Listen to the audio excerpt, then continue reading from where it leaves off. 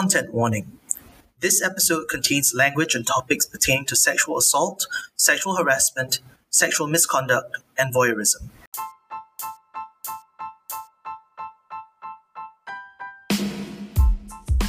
Hello and welcome to another episode of SG Explained, your podcast for all things Singapore related.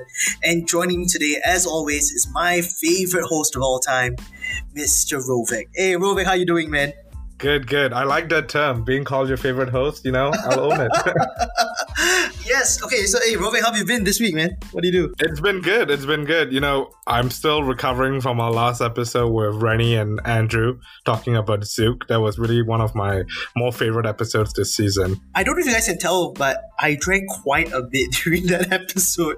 I went back and I had a major hangover. Everyone was drinking, except for me. Thank goodness you were staying the course, okay, Captain, because by probably 45 minutes into it, I was just telling myself, I really gotta hold myself together, dude. I cannot. I remember Andrew and Rennie sending us and telling us all these great stories about their time in Zook. And it's crazy because we were actually talking with giants. They're veterans. They've done so much in both their individual industries as well as just in their personal lives. So today, we don't have a special guest, but we are going to be talking about something rather serious, and it's something that Rovik and I are trying, something new. We're going to be tackling a topic that's come up in news quite recently and quite prevalently. We'll be discussing sexual misconduct and sexual harassment within the Singaporean context. Rovik and I, we're two men. In this case, we want to just, contextualize and talk about what we know in the news, some statistics that we could find, and then try to have a conversation about it from our point of view. Of course, we don't want to be closed off the discussion. So if any of our listeners would like to share their thoughts throughout, after the episode, please feel free to reach out to us. We'd love to hear from you guys. Talking about the fact that it's two men talking about a topic that affects all genders, we thought that we can still have this conversation, really own it from a perspective of masculinity and how it affects men as well. I'll admit upfront that this whole space of sexual misconduct, sexual harassment, even just being aware of sexual dynamics was something that I had to explore without much teaching and coaching in Singapore. The normal approach within Singapore is very much one of abstinence, don't touch anything, try to be as pure and clean as possible. But that's not how the world works. As I went through army, as I went through college, and even as we went through institutions like, clubbing and Zook, you kind of had to discover where those lines existed. And it's a bit dangerous to go so close to those lines. And I've only been able to benefit from good friends, good mentors who've been able to guide me along in my adult life to maybe not cross some of those lines. I think within a Singapore context, we don't talk about those lines enough. We don't talk about what it means for harm to occur because of sexual misconduct and sexual harassment. And a lot of that is perpetrated by men. It's quite disproportionately perpetrated by men. So this conversation is our attempt to own that from our perspective. In conversations about the Singapore identity, I think we have to take the good and the bad. Our intent with this episode is really that by talking about it, we bring awareness to the issue. We articulate that this is something that we have to deal with. And hopefully that galvanizes people to put resources to talk about it more, to really direct an effort to addressing this issue, because we cannot stand while people are getting harmed and people are having their lives affected in a negative way. As much as there's not much information out there, we're going to make the best use of it, and we're going to have a conversation today. Yeah, and even for us, I think it's kind of a learning experience trying to talk about something as serious as sexual misconduct, sexual harassment, sexual assault within a space of a podcast. So we're going to just say that we really don't know what it's like to be in those shoes, and hence open forum for it is actually a much better space. And here it goes. We're going to start off by talking a little bit about the context, and then scope down a little bit more to very specific cases, and then share not just our opinions, but kind of the conversations that are going around these pieces as well. Just to lay down the foundations for this conversation, in the past 5 years, institutes of higher learning have handled a total of 172 official cases regarding sexual misconduct committed by both students and staff. Now, this number was recently disclosed in Parliament, actually, on the 3rd of November this year. And it says the figure represents an incident rate of 0.12 for every 1,000 staff and students. That's actually quite an alarming number, if you ask me. And I also think we should take the number with a bit of context, right? I don't think that number is actually an accurate representation. So incidence rate signifies that this is the actual number of misconduct cases that are committed out of every 1,000 staff and students. But actually, it's not. It's the reporting rate. It's the reporting rate that's actually been deemed to have been committed. So that's actually not as big a number. And we'll talk a bit later about some of the skew in statistics and underreporting. Think about the population of any particular tertiary institute, be it a polytechnic, ITE, or university. That's still quite an alarming number. They count both staff and students. So we're not talking just about the enrollment of people inside, but even the faculty members involved as well. Unfortunately, sexual harassment is not defined within the Singapore law. We do have definitions for sexual assault and rape, but we basically borrowed the definition from European Commission, which has the Committee on the Elimination of Discrimination Against Women, as well as the International Labour Organization. So they define sexual harassment as covering two principal types. There is quid pro quo harassment and a hostile environment.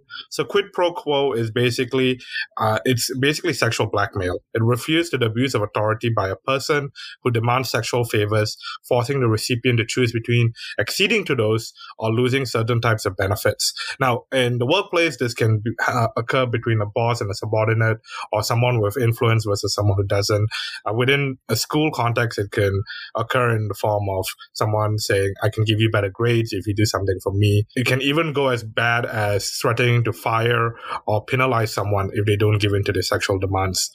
The other type of sexual harassment is conduct that creates an intimidating, hostile, or offensive working environment to the recipient, interfering with his or her performance. An example would be in the work context or environment where an individual is subject to unwelcome comments about his or her body parts by fellow employees, resulting in the individual feeling embarrassed and distressed and unable to work properly. Within a school context, it can be quite similar. It can be, just people talking about their recent sexual exploits. It can be talking about someone's body parts in a similar way. So it really is a continuum of sorts. On one hand, you have maybe things that are considered by a lot of people as benign, but actually still making a lot of impact. That includes sexist remarks, nonverbal seductive gestures, catcalling, and it can go all the way to career threats, sexual assault, and rape. And sexual harassment can happen once or can be repeated over a couple of times. It's important to take this into context because a lot of times people always like to say, like, this is not too severe. It's, this guy just basically making comments. But actually, we need to recognize that sexual harassment occurs along a spectrum. There can be harm that's different across the spectrum, but at the same time, the impact is still not zero. Contextually, a lot of these things matter, and hence the definition actually really helps us here, Rovik, in our conversation, because when we go down to these specific cases later on, we'll understand that from the different points of view of people, their actions are deemed different, right, from their own point of view. In a country such as Singapore, where conversations about sexual harassment are just coming on the rise, right, a lot of news starting to report it, a lot of coverage is coming on, even social media, where people are sharing their opinions on what is or is not. We're still super duper young. And the last thing that I think is important here is that in a lot of this, intent also plays a huge impact. Now, let me be very clear here. Regardless of intent, if impact is made, I still feel like that's something that needs to be dealt with. But the whole role of intent is a bit complex and nuanced, because where a lot of people fall short is because they don't even think that they're conducting sexual harassment. Because in Singapore and in a lot of countries, such behavior is normalized. It's thought of as just the way things are. Boys will be boys, girls will be girls.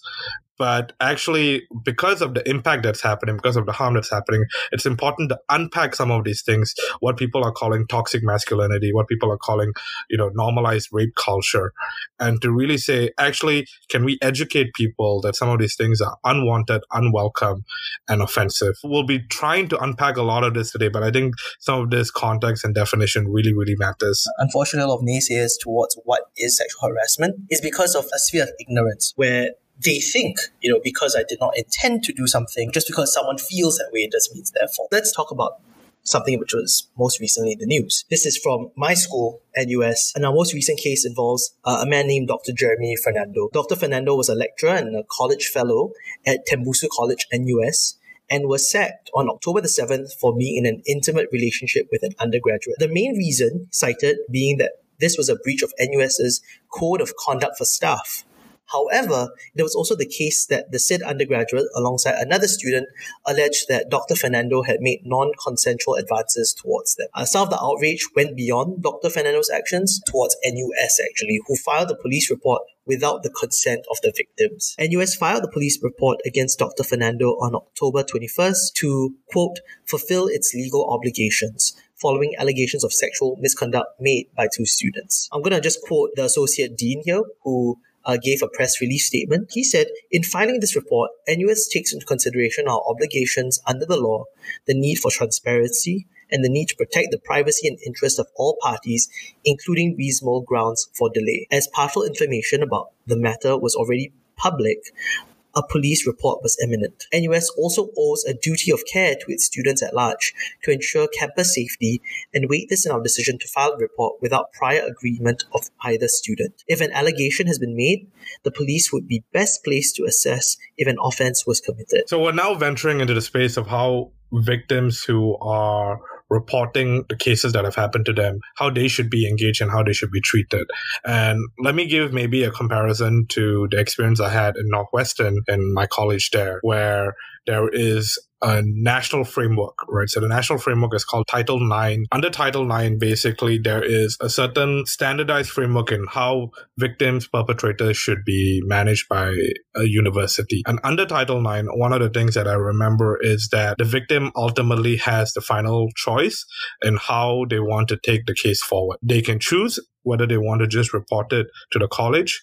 They can choose whether they want to file a police report. They can even choose whether they want to maybe have some sort of direct engagement with the perpetrator under a supervised context. The whole reason for this is because there's a recognition that a lot of agency has been taken away from the victim through such sexual harassment or sexual misconduct cases. Imagine if someone is basically stalking you or someone is harassing you, you already feel like you don't have control over some of your own life. And then for a school to go and file a police report while in the pursuit of justice, while with good intent, let's be very clear, the school isn't trying to be malicious here. It's really fulfilling its obligations and it's legally obligated to do so. The impact is still that agency is then further taken away from the victim, especially if they don't want to engage with the justice system or worse, with the perpetrator. This brought up a very important tension point, and organizations like AWARE actually spoke up about this and highlighted it as an issue. There really needs to be some level of discussion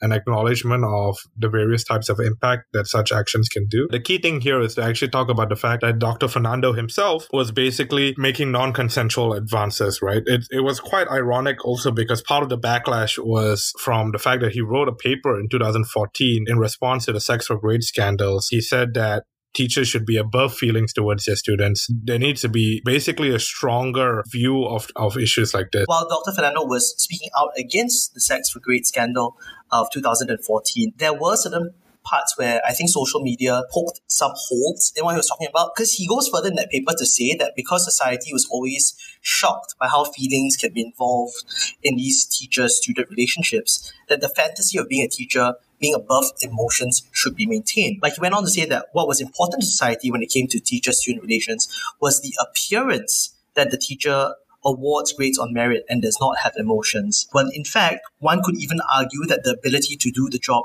is almost less important than maintaining the image of spotlessness and faultlessness. He then describes that teaching was about love, and that what can be leveled at a teacher who loves their student is unprofessionalism. Thus, a categorical dismissal of the potential relationship between a student and a teacher, even if this relationship extends to a sexual nature, is to make teaching a profession, which is not just to sterilize the one who teaches, it is a devastation of the possibility of thought itself. When uses words like sterilize, for example, it is really very sanitary and sometimes used in very negative context. Here's my response to this. I'm not an academic who's going to be able to write a thesis in response, but I feel like there's maybe a mischaracterization of the issue. Teaching, while an act of love and passion, is in service to maybe some of the ideas and philosophies that the teacher or the professor wants to engage in. When it comes to a student-teacher relationship, it really moves towards a place of care, a place of stewardship, and it's really a lot more, in my opinion, about making sure that you bring out the best in the other person.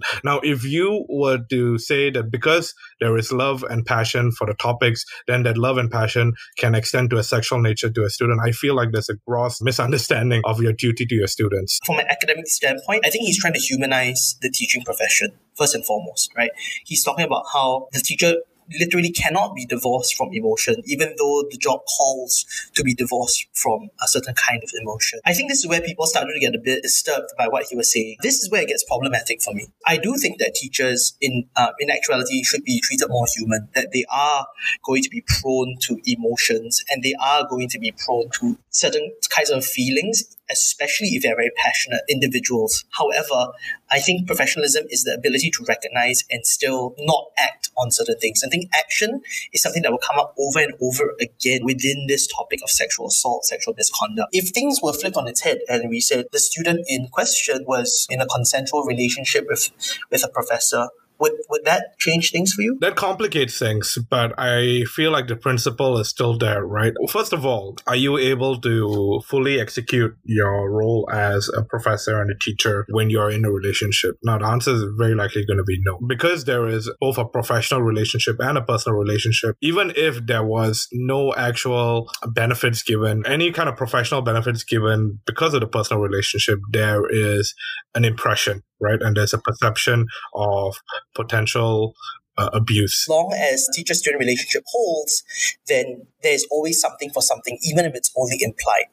You might not think it's there, but the terms of the relationship are already jeopardized as a result. I think it'll be good for us to kind of move on to talk a little bit more about the incidents. We'll just throw in some numbers for us to kind of think about. Last year, as reported by Today Singapore, by May 2019, there were 56 cases of sexual misconduct involving students from 6 local universities between 2017 and 2019, of which only 14 of those were committed off campus. 25 of those cases involved students from NUS, and 2 were from Yale NUS. So they have very different board of directors to handle these things. 20 were from NTU, 6 from SMU, SUTD, SIT, and SUSS had 1 case each. That's a breakdown of 56 cases. In 37 of these cases, the victim themselves made police reports. These are the cases that were known and were reported, but we need to remember that not all cases are going to get reported. Frankly, there's not many surveys being done. There's not that much investigation being done of the prevalence of these issues within Singapore. But I took a comparative number. So within the US, which has a bit more of a consciousness and a bit more of, I guess, a movement around these issues, it is believed that only 15.8 to 35% of all sexual assaults are reported to the police. And this is according to the US Bureau of Justice Statistics. Now, if you were to take that number and maybe do some adjustments for Singapore, considering that we live in a very conservative society, considering that awareness of what sexual assault and harassment even means is pretty low, considering people may not know where to report these issues to, then the reporting rate is likely to be much lower than 15.8 to 35%, which makes that number 56 probably a small drop in the ocean. You're right. It is just a drop in the ocean. That's kind of scary because school is a place where social interaction is at its peak, I would say. Let's go back to the cases. Out of that 56 that we talked about, only 16 were prosecuted in court. 10 of those resulted in jail terms of between 10 days and 8 months. The cases which resulted in jail terms were for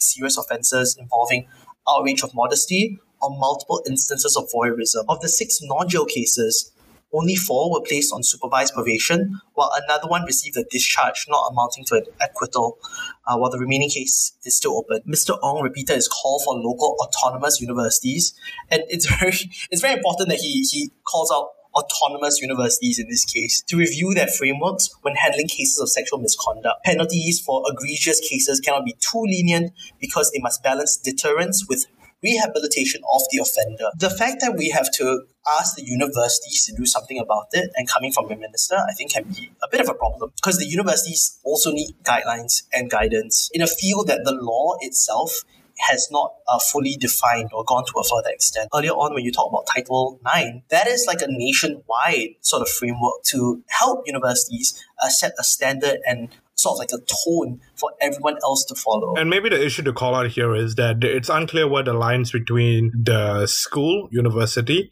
and maybe the national legal system lies, right? So what is school policy and what is supposed to be the law is perhaps unclear.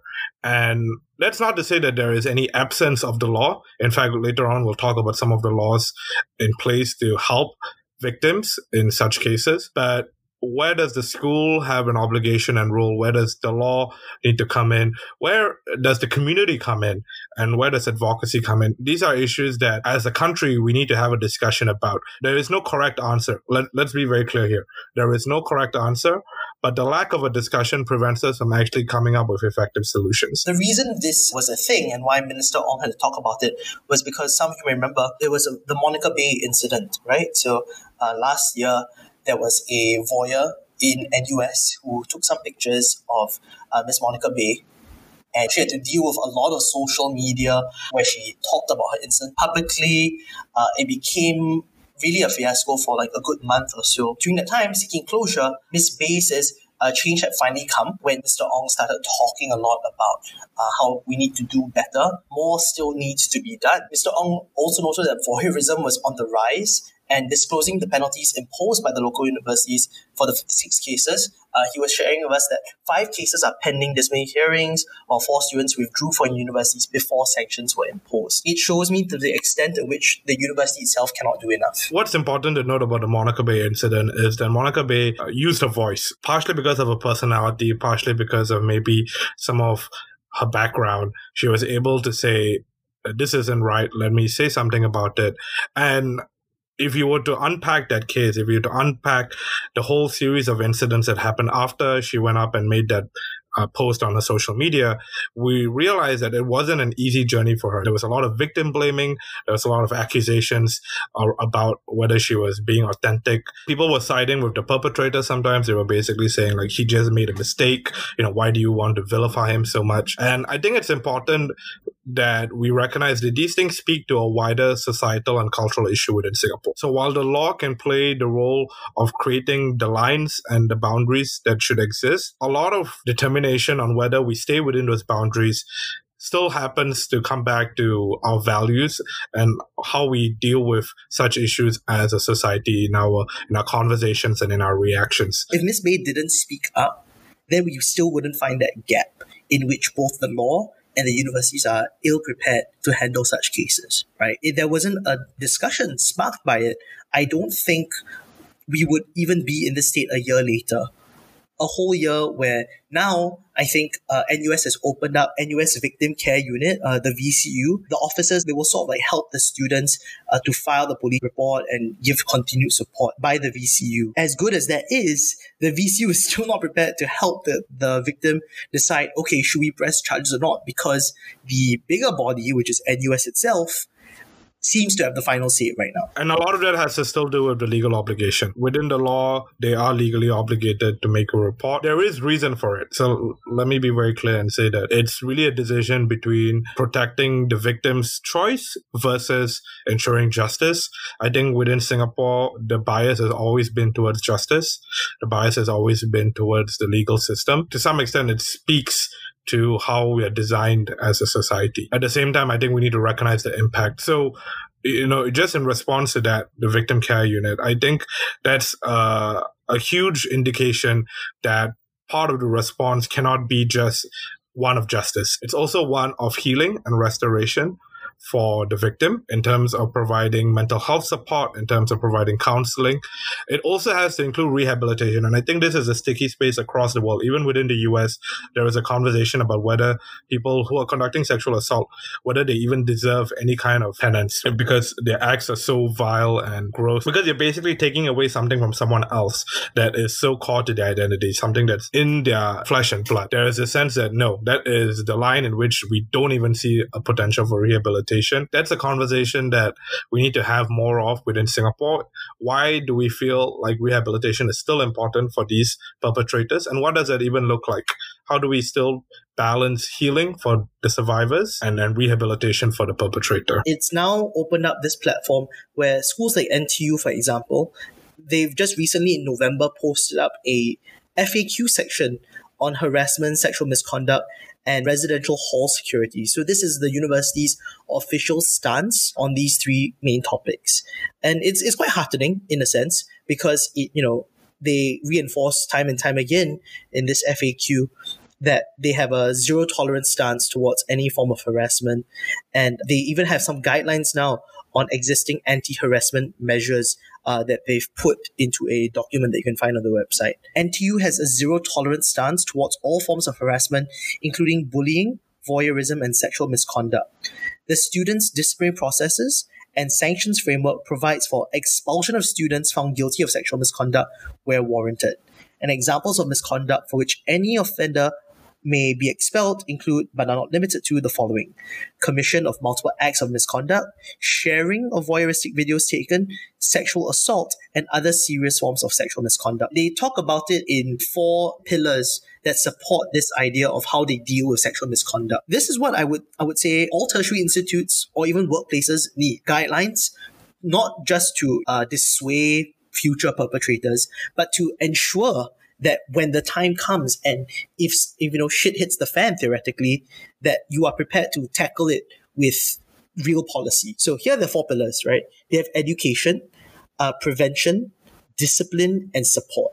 So the first one, they put right on top is education, which says here it's briefing for approvers, student leaders, and organizers of programs aimed at new students when they first arrive at NTU.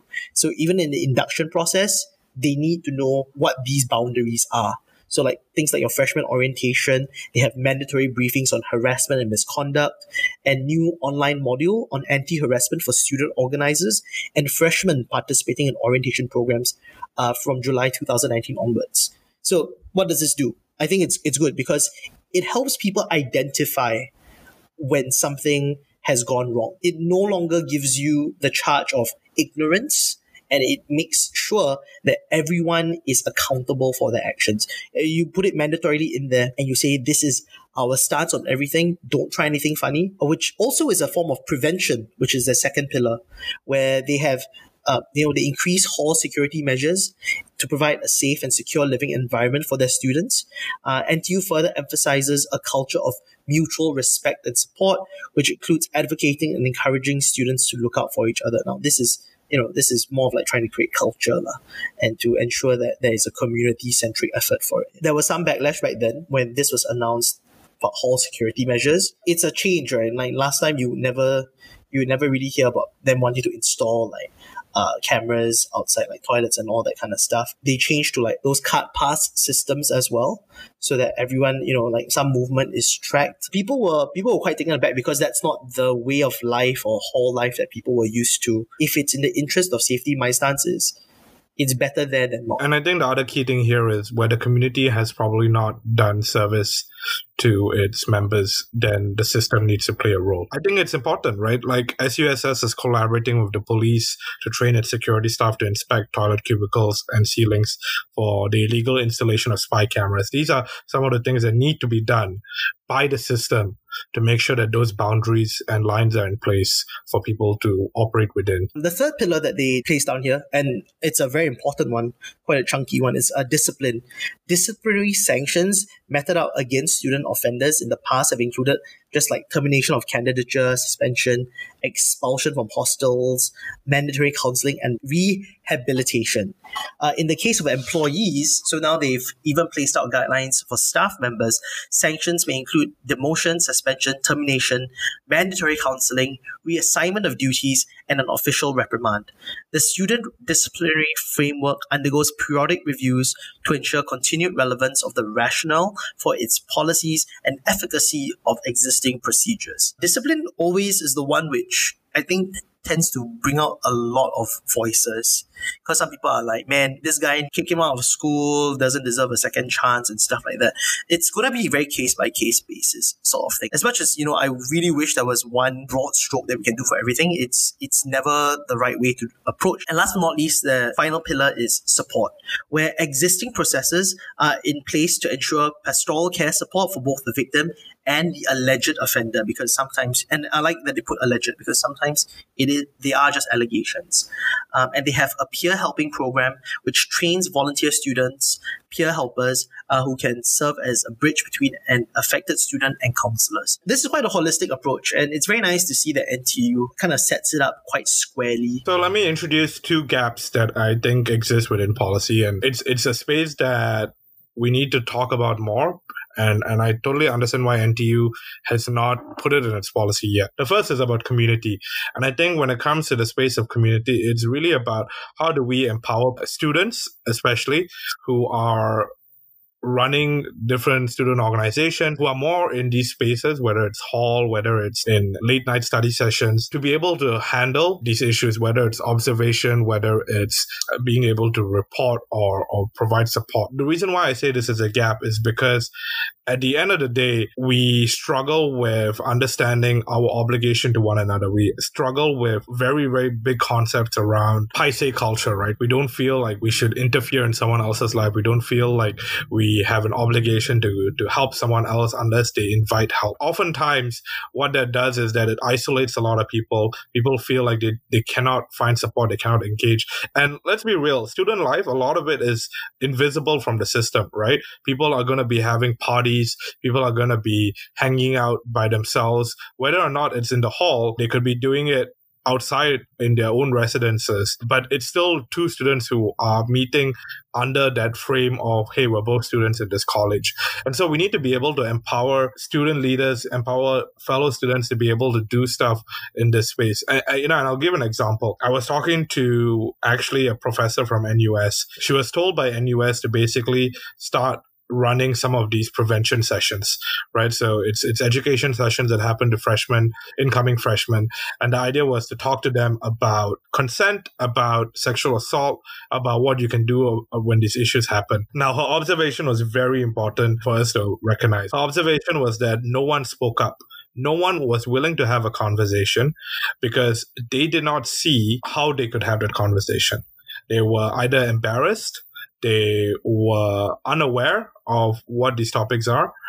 They were scared to engage in these topics. And so if the community doesn't feel prepared to be able to deal with this, then you have a long way between the incident and any form of actual support. Student leaders need to really be empowered to be able to have these conversations. And that brings me to my next point, which is culture. In Singapore, we need to acknowledge that our culture is very hyper-masculine. It's very much led by and influenced by strongman culture, whether that's because a lot of the men who are coming into college come from the army. There is a lot of bolstering of like machoism. There's a lot of bolstering of like, this is what a man is. And let's be real, Elliot, you and I, from our military days, we've witnessed and we've seen all this talk about like sexual exploit. Some of our army songs used to have pretty crude and derogatory terms in it. And now, thankfully, we've removed them or we've replaced the lyrics, but it's still the kind of culture that follows into college. If you remember, the orientation games in NUS at a certain point were pretty lewd. It involved people having to like make very, very close physical contact that people found inappropriate. And that it goes back to the culture that we have within Singapore. It goes back to the culture that, if not dealt with, goes into the workplace and goes into how people see themselves conducting themselves in family life, in interpersonal life. At a cultural level, if people don't want to talk about this, then you have a lot of incidences that are going to be happening without a dialogue around it. We want to create safe environments. University or schools in general fit a much younger population of Singaporeans. So the next bit, I guess, is some research that we found. It's on this website called YouGov, and they do stats basically for Singapore and Singaporeans. The latest YouGov Omnibus research found that a quarter of Singapore women have experienced sexual harassment. The number is 26%, compared to 1 in 10 men.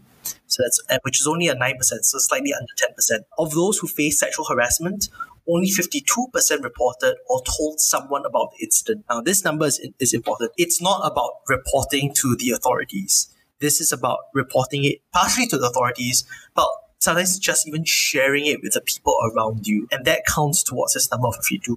There are a lot of people who are not even talking about it with the people around them. Basically carrying that burden by themselves. By themselves, yeah. And that to me is a very scary number. Women are more likely to report an incident than men, 56% against 40%.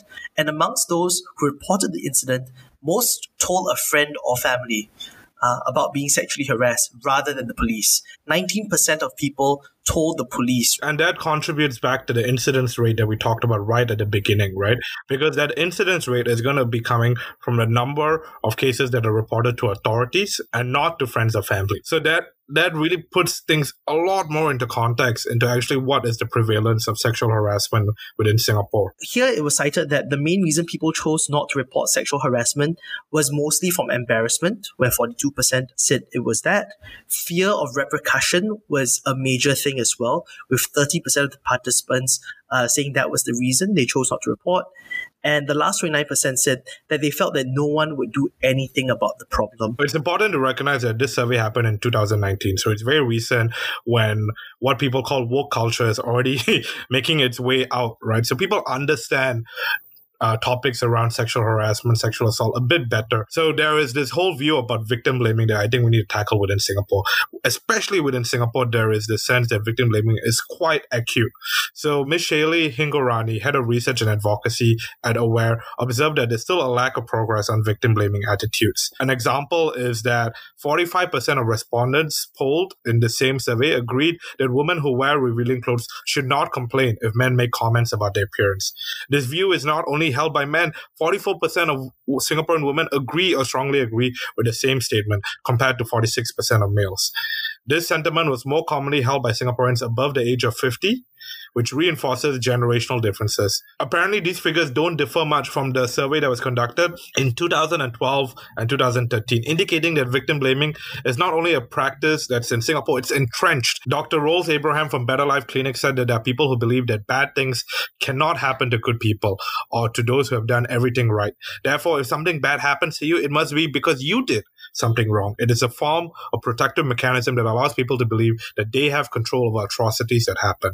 The observer thus finds it hard to accept that such an atrocity could happen to the victim of sexual crimes, and myth and fallacies surrounding sexual violence also fuel blame on victims. It goes back to this whole idea that boys will be boys. It's inevitable that men will assault those around them. The counterpart of this fallacy is that all men are uncontrollably violent and that all women should, for their safety, try their best not to provoke such violence in men. And these extremely pervasive beliefs have steeped into our culture so much that most sexual violence survivors feel guilt and self-blame following an assault. Rather than to see themselves as people who were assaulted, they see themselves as people who invited the assault. Dr. Rolls Abraham said that sexual violence remains a taboo topic, especially in an Asian society where such crimes are often linked to the concept of immorality. There is a perception that victims of sexual violence invite the violence by how they acted, dressed, and so forth. And, you see this a lot in how people talk about sexual misconduct cases, where there's always a sense of she must have done something or he must have done something to invite that assault. And it's always very dangerous because you don't actually blame the assaulter for doing what they did, right? There is very little blame attributed to the person. It's almost as if you're accepting that that's just going to be the way that they are going to behave. That they could not help themselves in the face of temptation. So I agree with this idea that it's generational, right? I go back to the book I was reading a while ago about how we disappeared, about comfort women in Singapore.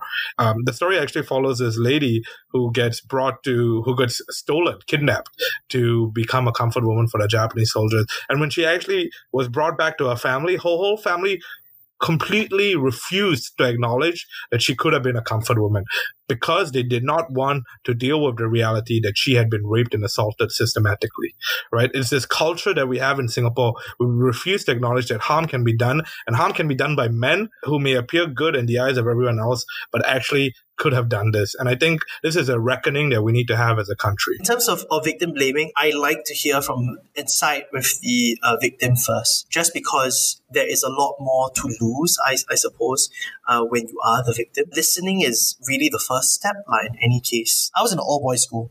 So the very hyper masculine sort of environment, you tend to, always think that that person who something happened to them means that they couldn't stand up for themselves, they were weak, there was something that they could have done to prevent the situation. Not for a lack of trying.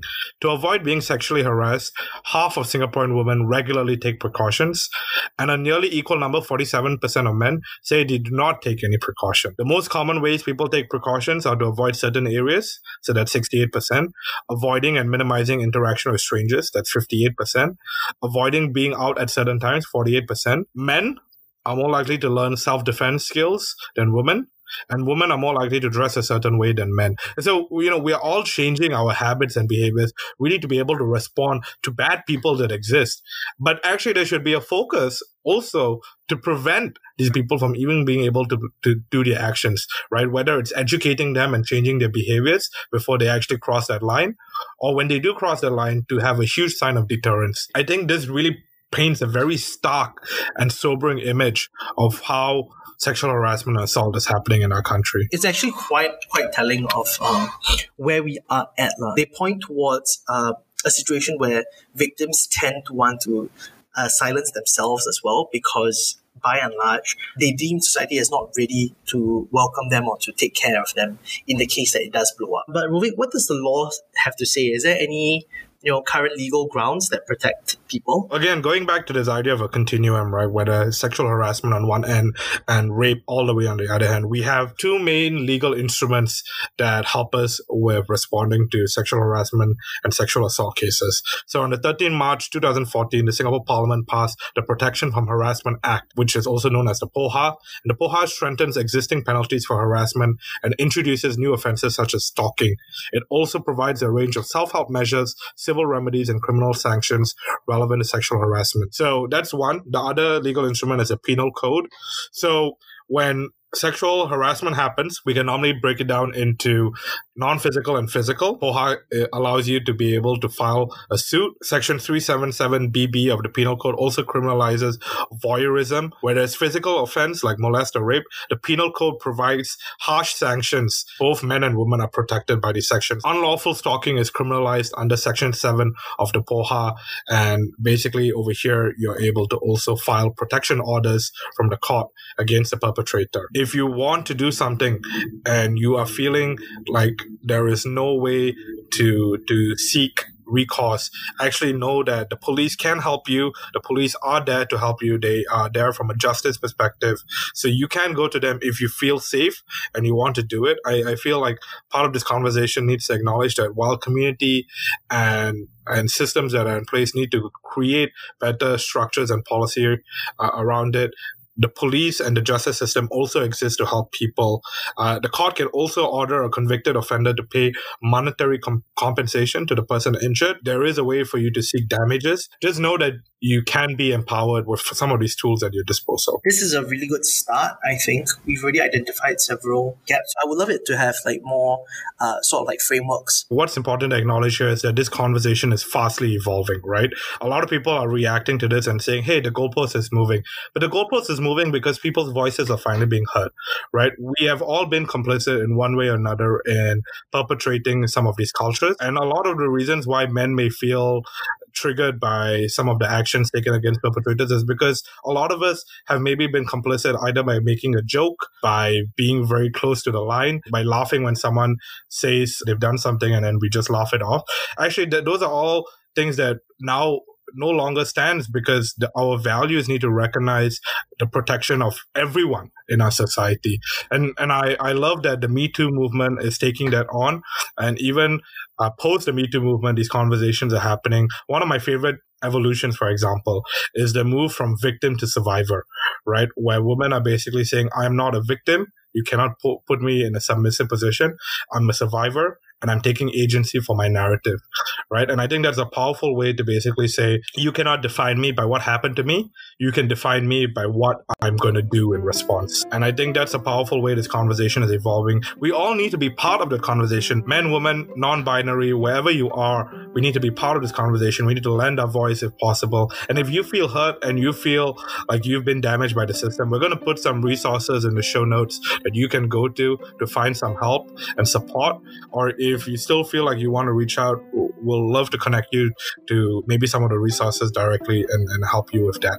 So on that note, doing the research for this was actually quite a thought-provoking process. And I don't think that I've even gone through every single argument in my head, how I, even as a male in society, should start to talk about these things, be more open, be a stronger ally, and to be a more prominent voice like in all the spaces and social circles that I'm in. It really requires a lot more for us as a society because we tend to not talk about things which are difficult. Keep on having these conversations. Being wrong, I think, is part of that process. Anything that we said inside this podcast today, which we might have to take back in maybe a year or two, or maybe even a week or two, that I won't be embarrassed by that. In fact, I'll be quite happy to be corrected and to kind of like firm up my stance in the many moments to come. Yeah, it's part of how we evolve the conversation, right? And this is our promise to our audience, right? That Elliot and I don't see this as in any way us showing that we're experts in this. In fact, it's our commitment to continue the conversation in whatever spaces that we have. I know that I'll be continuing it in some of the communities I'm a part of, and I invite everyone to find their own communities to have this conversation. And thank you all so much for tuning into this episode of SG Explains. We'll try to see if we can do other heavier topics in the future. Let us know what you think, or if there's anything you'd like us to talk about.